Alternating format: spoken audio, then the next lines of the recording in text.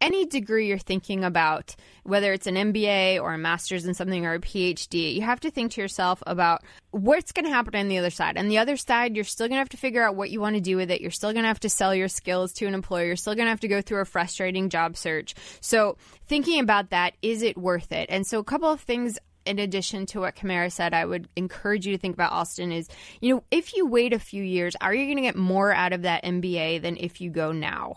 If you wait a few years, might you be with an employer who will either pay for or at least contribute to that MBA, which makes the investment, in terms of money from your pocket, a little bit less? And if you're going to an MBA program to kind of figure out next steps, I think there's a lot of different ways you can do that without investing the $100,000 that you're going to put into that. But being in an MBA, an executive MBA, what I see is the happiest students, the students who are most successful, have a purpose for coming here. They know what they want to get out of it.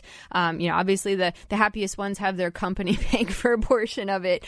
But it's about going in with intention. And if you can have an intention about how you're going to use that and what you want to get out of it and how you're going to apply it to the real world, I think an MBA is a phenomenal way to not only build your skills, but to build your network. And to me, that's the most important.